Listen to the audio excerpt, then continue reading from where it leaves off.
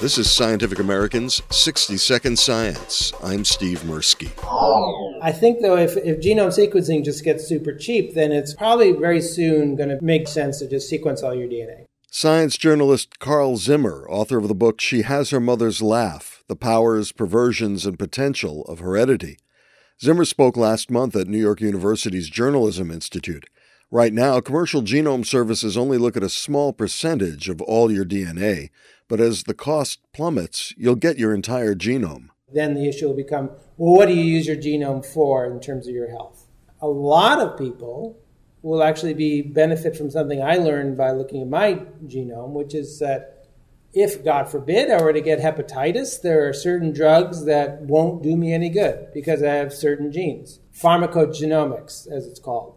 I think that pharmacogenomics might be the kind of the low-hanging fruit of genome sequencing. Because like doctors so often, like if you get sick, they're like, well, let's try this. And it might be hepatitis, it might be depression, all sorts of things. Like, well, that didn't work very well. Let's try this. Wouldn't it be nice if we could just skip the stuff that doesn't work and go to the stuff that does? So that might be kind of where medicine goes in terms of using our genomes and understanding how heredity affects our health. For Scientific American's 60-Second Science, I'm Steve Mirsky.